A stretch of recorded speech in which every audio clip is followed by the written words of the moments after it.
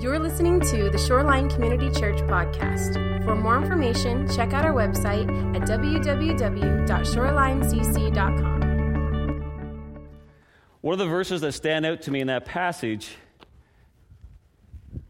is when the Apostle Paul says, "You were running so well, what happened?" How many runners do we have in the room today? I better go change my sermon then. How many you wish you were running? You're like, man, I wish that was me. See, one of the things I love about Apostle Paul is that he often used this metaphor, this analogy of running. And for me, I love to run, I love to run and get out because in that process of running and going out, it is so clearing for my head. While I'm on a run, I'm out processing at times. There's times I'll listen to a podcast, I'll listen to a sermon. Sometimes I'll listen to some music that is wide and various in styles and genres. There's sometimes when I'm running that I'll just run in silence and just have that quiet time. How many parents can relate to some quiet time out there? You just want to run from the house sometimes. There's times that I'll go running with a friend. And while I'm running with a friend, I'll have this amazing conversation. It clears my head. It gets me out there. But sometimes it becomes so difficult to run. And the Apostle Paul, he hits this dead on where he says, "You were running so well, what happened?" How many of you have ever tried running and you hit a wall? How many every time you run you hit a wall? This is what the Apostle Paul is talking about. He's identifying there's this wall that has been hit. And even for me as a runner, there's times when I may be running, I may be feeling, man, I'm making some great strides. I'm getting better, I'm getting stronger. And then all of a sudden I hit a wall. One of my walls hit me one time on Christmas Eve. I was preparing for a half marathon that was coming up in February back in Northern Virginia. And I went out just doing an easy, short run. And about a mile and a half in, I hit a huge wall. I was supposed to do a 10-mile run that day, and I hit at a mile and a half. And so embarrassingly, I had to call my wife and say, "Honey, can you pick me up?" And Stephanie said, "You haven't been gone very long." But I hit my wall.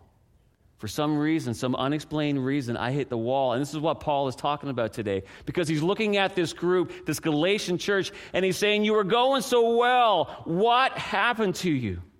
See, trouble came, and we had this group of people that began to do what Paul called to hinder them.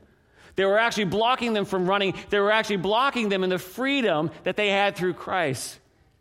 So Paul continues to hit this head on, and he's getting the Galatians together, and he's talking to all of us today, and he wants all of us to get back into this race, back into this journey that we are called to head out into as believers and followers of Christ. And he does this by focusing on two things. So just two things today that I want to mine into, that I want to harvest into today.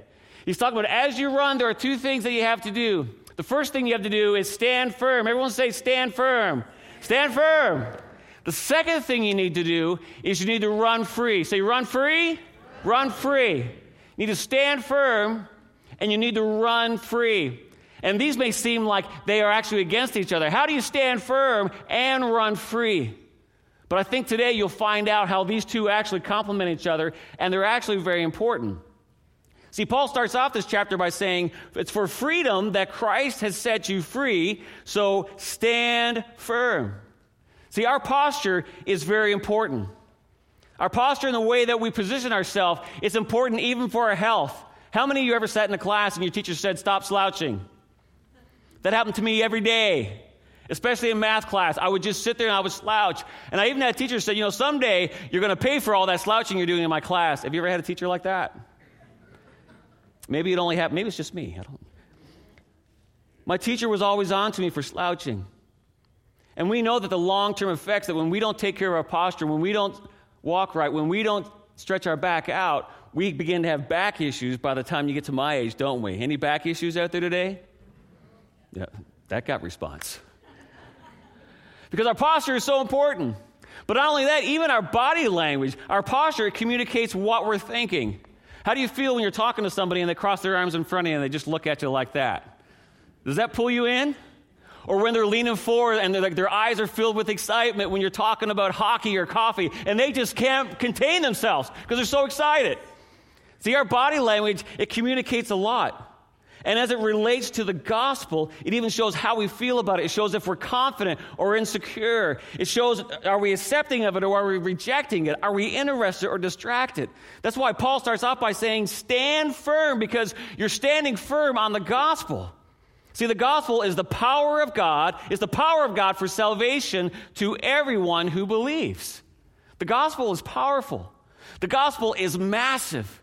Because the gospel, it encompasses and it addresses my past, my present, and my future. See, sometimes we think the gospel is just something that addresses where we are right now today. But when we look at the gospel, and we've said this many times in this community, but the gospel, it actually answers the big questions in my life. Do you know what those big questions are? One of the big questions in life is, where did I come from? Who made me? And often another big question is, what happened? Why am I going through this right now? But see, the gospel answers the question of where did I come from? Who made us? God made us. The Bible says that we're made in His image. We're made in His image because He loves us and because He made us to have relationship with Him. But it also answers the question of what happened. And what happened we talked a little bit about last week when we talked about the issue of sin. See, we rejected Him. We rejected Him, and this separated us from Him. And I was talking about this one time on the bus with somebody, and they said, well, I haven't rejected God. What do you mean I rejected God? I'm not a sinner. And what I said to him, I said, ignoring somebody is the same thing as rejection. Have you ever been rejected by somebody, not because they were aggressive towards you, but they always ignored you, and they walked away? How does that feel? Think back to your school days, or maybe you're in school. There's somebody that you're trying to be a friend, and every time you walk towards them, they walk away. Every time you try to talk to them, they silence you and they walk away. This is our culture's stance towards God. Some are very aggressive, but I think for a lot of people, it's just the ignoring of God, which is still a rejection of God. It's still a rejection of God. But because God loved us, He gave us the solution. And this is the gospel. And the solution is Jesus. The solution is Jesus. As we believe and receive by surrendering our life to Christ, we become children of the Most High God. John 1:12, but to all who did not receive Him, who believed in His name, He gave the right to become children of God. This is the gospel, and I know that many of us here today, we know this. But I think sometimes we fail to actually internalize it and to own it and to stand firm on it, because if we realized the power of the gospel, I think it would affect our stance. I think it would enable us to stand firm, because the gospel, it penetrates and it transforms and it takes over our life. It's what we love. It is what we talk about. And I want to say again, I know that many of us, we know it up here, but sometimes have we put it here? Are we really standing firm on the gospel? It is the power. It is the power and the hope for us. It is the power and is the hope for our community. It is the power and is the hope for Seattle and the world as we stand firm. Because the Apostle Paul, he's looking at the Galatians, and he's like, you're not standing firm. You're confused about this. And he's saying, stand firm. In other words, he's saying, commit to where you're standing. Make a commitment. See, commitment is important in any relationships. Any relationships that you have, you know that one of the core values for it needs to be commitment, doesn't it?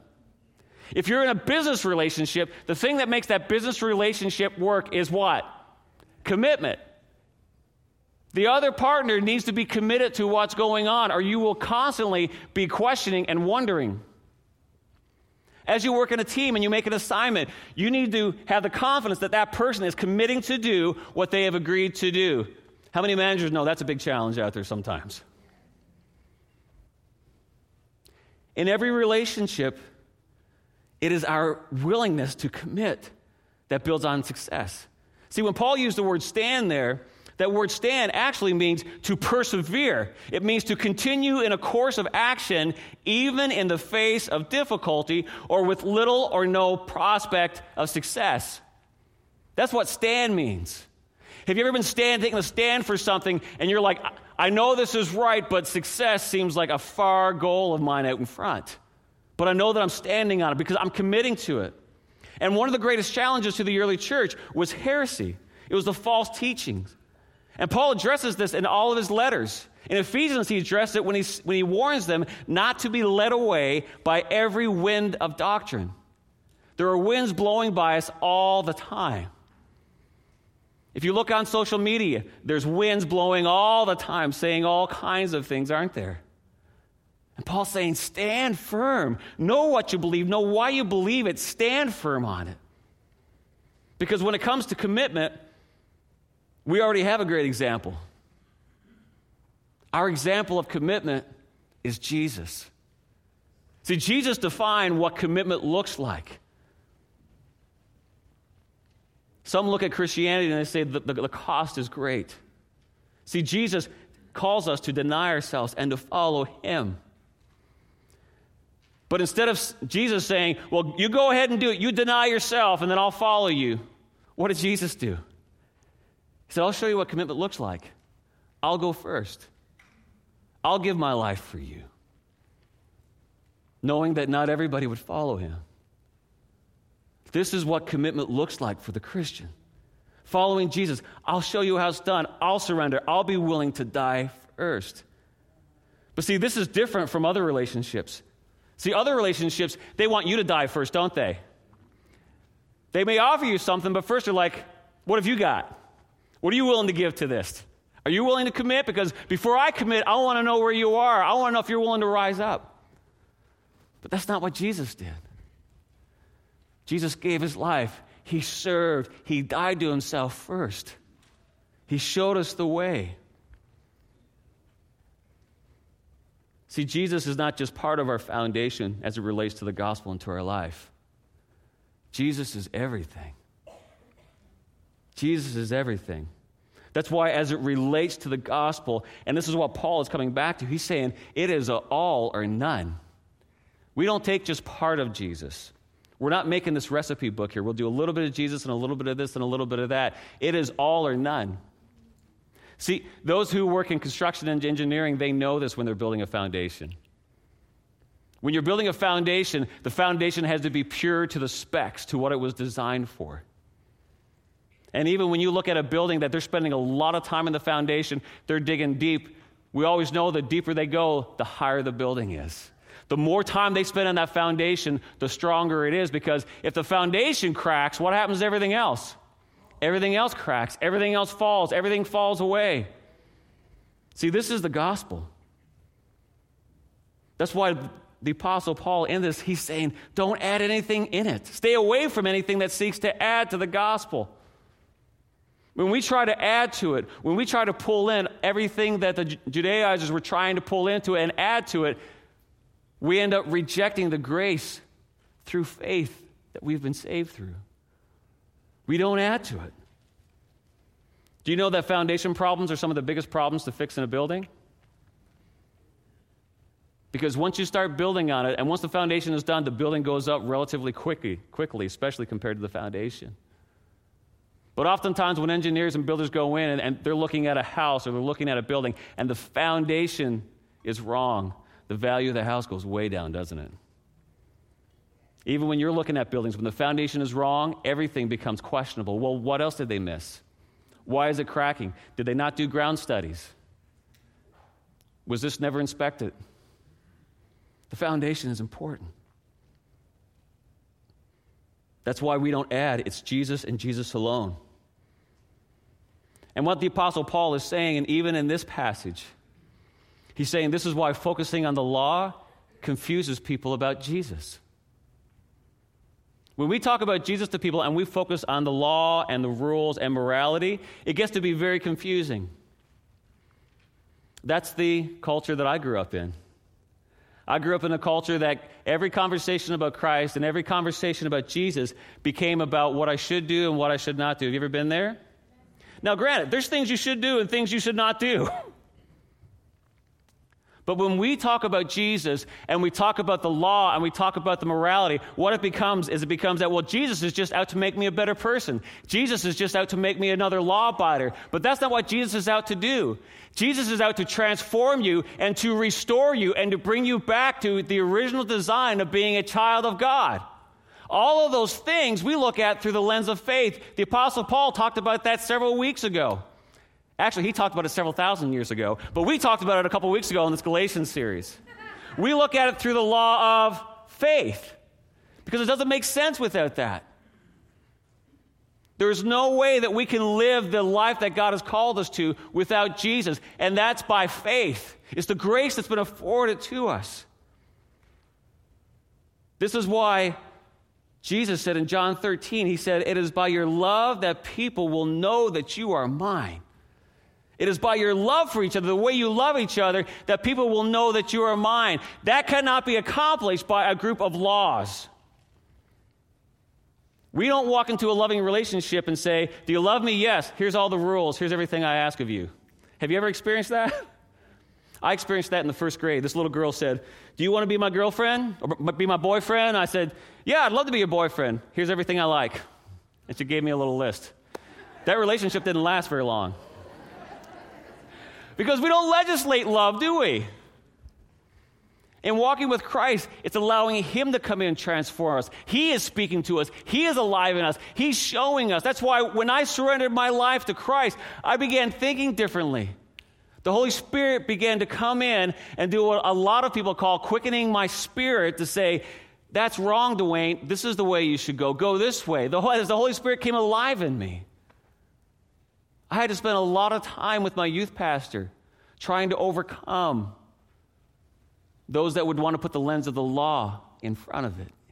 It's Jesus. We look through Jesus by faith. The order is very important. And this is what Paul is talking about. He's saying this is the gospel, so stand firm. Stand firm, love each other. My prayer is that the world around us, the community that we are in, would look at Shoreline Community Church and all the other churches in the area and say, "Look at how they love each other.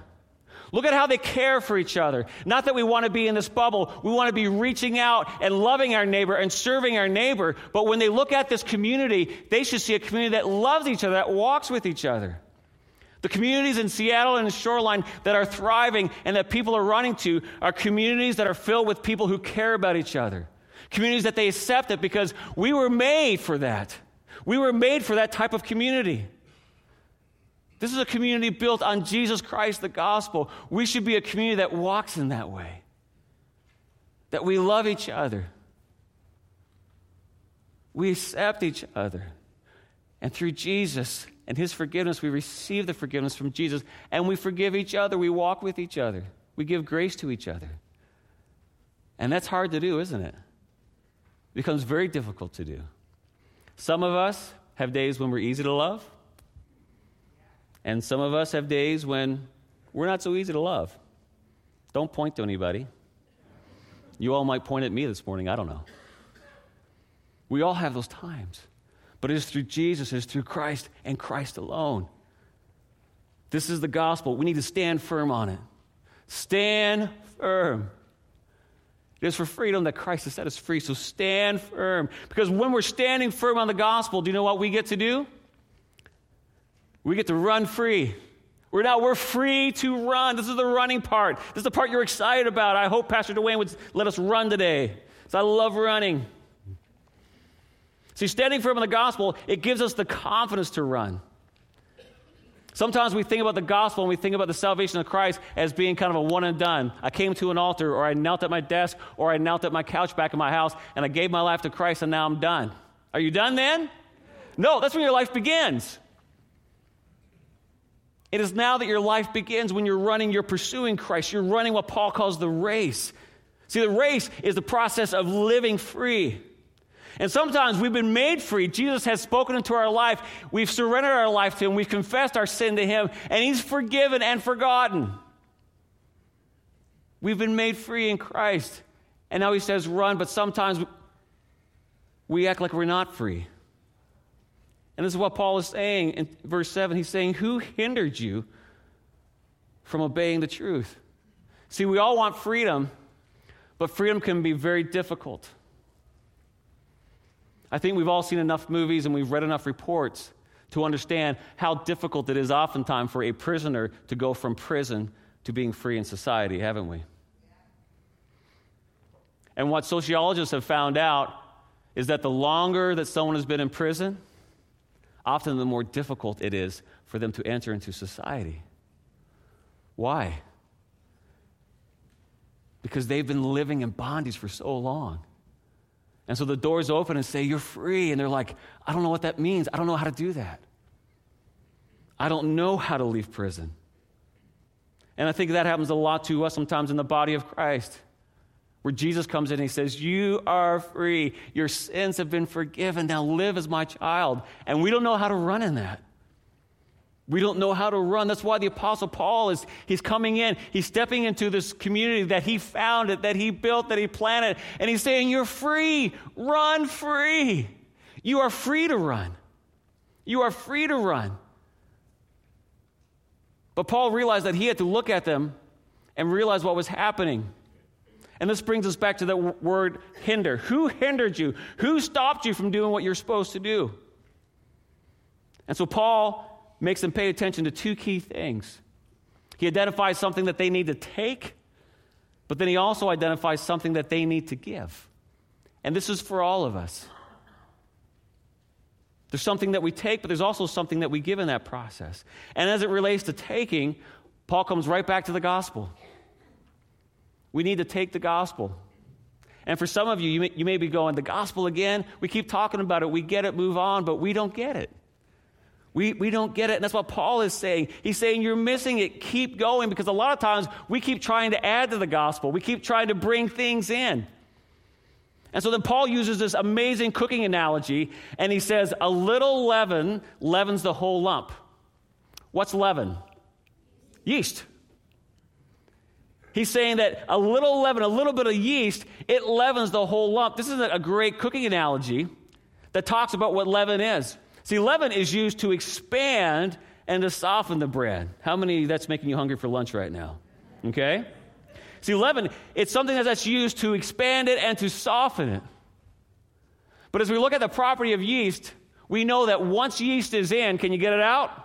No, you can't get it out. Yeast actually transforms the bread.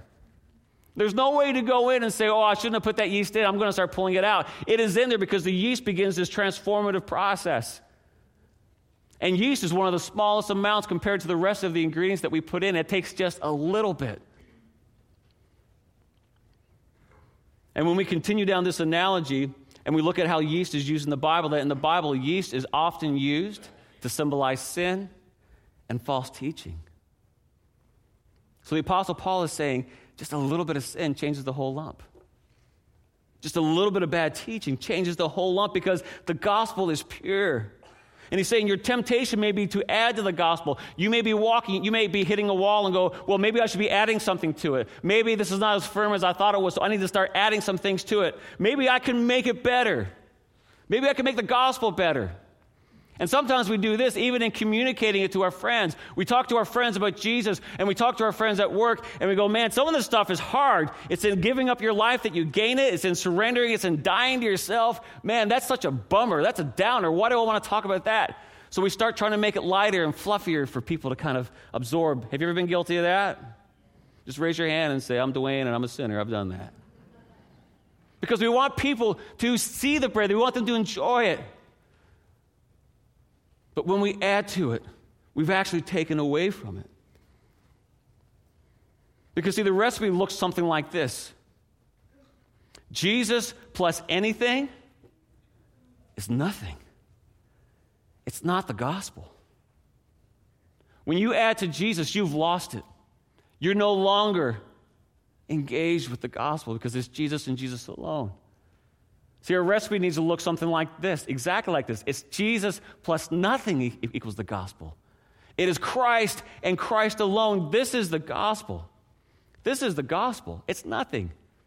And this goes right in line with what Paul is talking about with his running analogy. See, running, as I talked about earlier, I love to run. Now, I've been neglectful recently since becoming your pastor. I'm trying to figure that out. But when I run, running became just this amazing connection for me, connection to a wonderful community. As I talked about in the beginning, how it frees my mind and helps me. But do you know what my pack looks like when I run like distance races? Like I think it was back 3 years ago I ran the Seattle Half Marathon. And when I ran, this was my pack. It's simple. It's light. It's got a couple of hydration water bottles in there.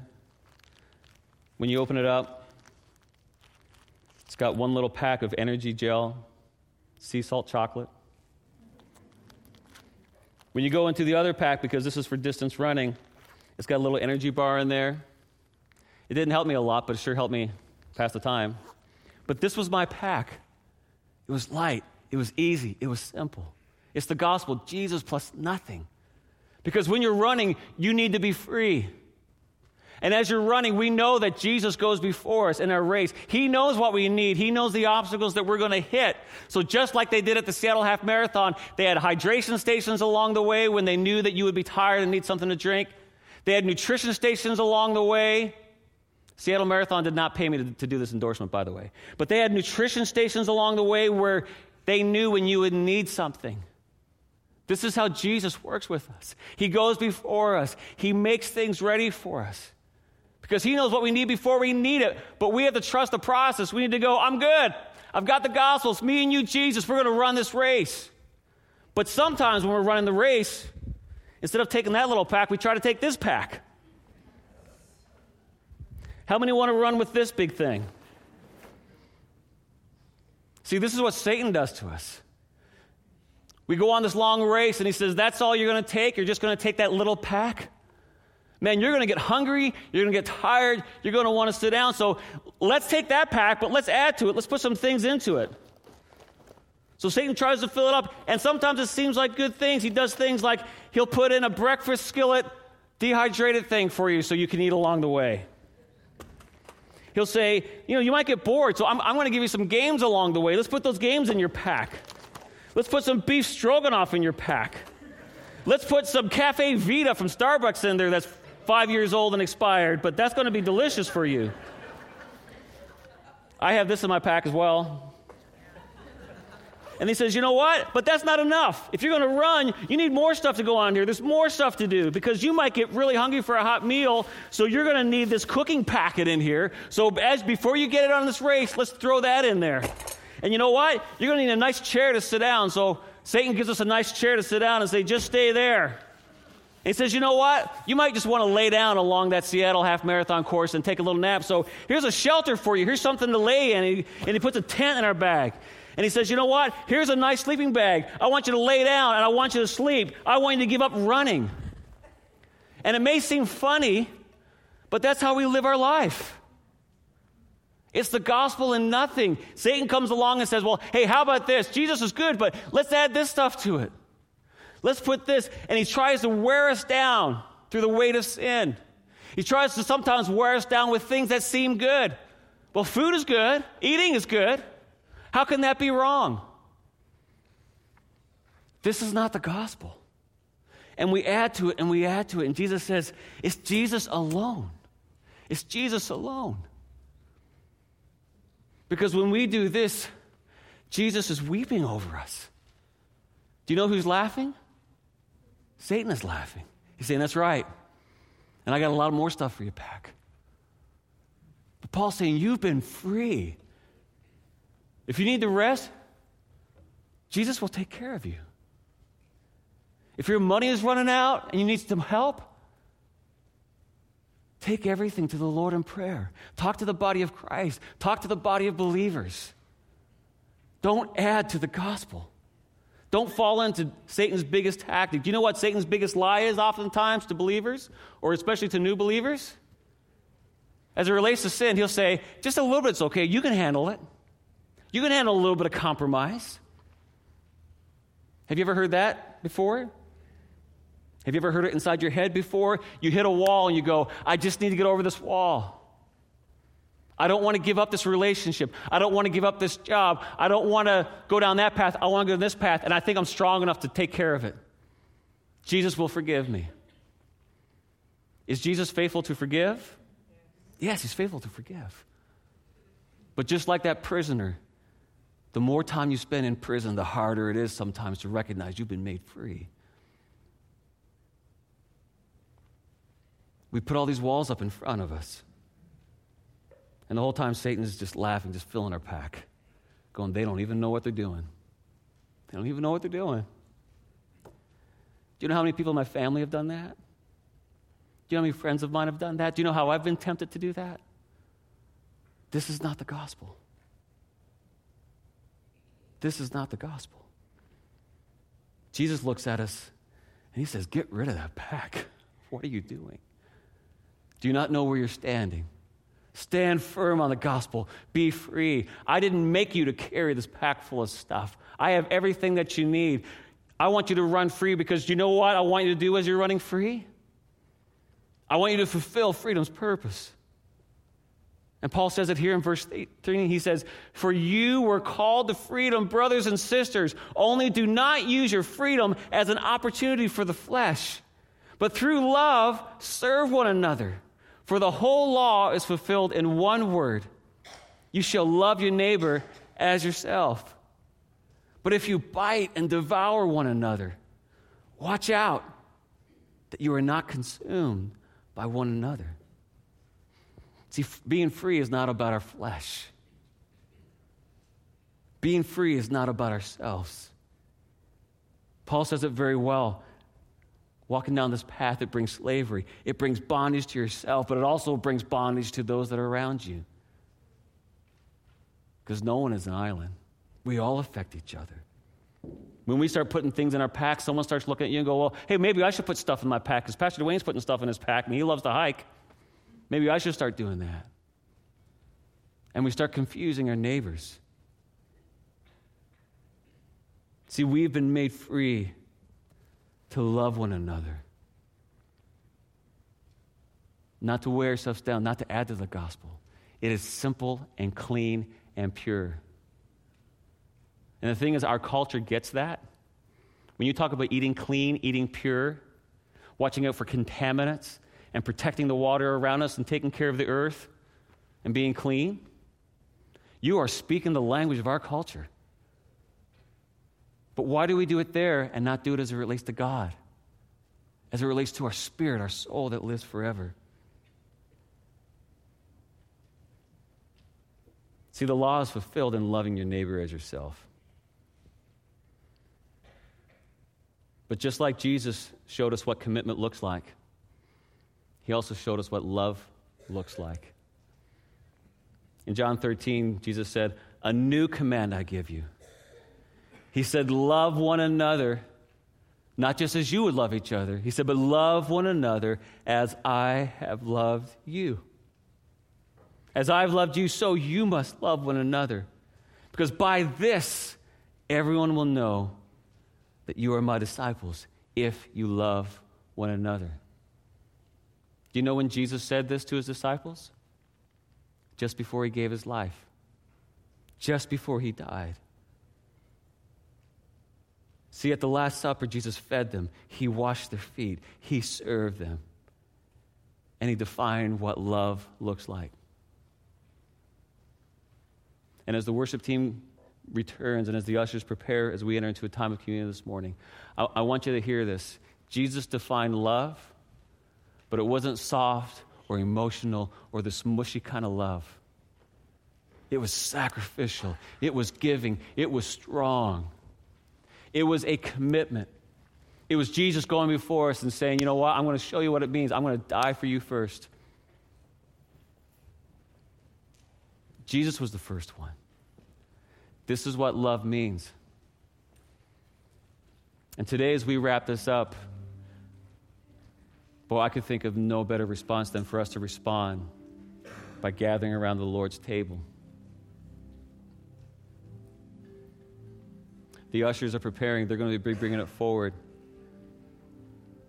And as you hold that bread, as you take that cup today, I want you to hold on to it for a minute, and then I'll come back and I'll lead us in it. But I want you to look at those elements and make this a time of confession for you and the Lord. And say, God, where am I adding to the gospel? What are the things that I've allowed Satan to put into my pack? And that can be deceptive. Because it can be good things. These are all good things. but it's not the gospel. What are the things that are getting in the way? Hold that. Maybe it relates to loving your neighbor. It's by our love. This is a great time to say, Lord, who is a neighbor in my life that I'm not loving? Who is a neighbor in my life that I'm ignoring? Are there parts of my life, parts of my world where I'm ignoring you, where I'm rejecting you? This is open communion, meaning that if you've given your life to Christ, you surrender your life to Christ, you're a part of the body of Christ. This is for you. But the table is also an invitation. Jesus was continually inviting people to his table. And if you've not surrendered your life to Christ, this is a great time just to confess your belief in him, to confess your sin, say, Lord, I'm sorry for ignoring you. I'm sorry for my sin. Forgive me. And receive that and become. Amen. Lord, lead us in this time. We pray in your name. Amen. Ushers, you can go ahead and disperse the elements. But again, if you would, hang on to them and allow the Lord to speak to you through them, and then I'll come back here in a minute. And together as the body of Christ, we're going to receive. We're going to receive from the Lord what he would give to us today.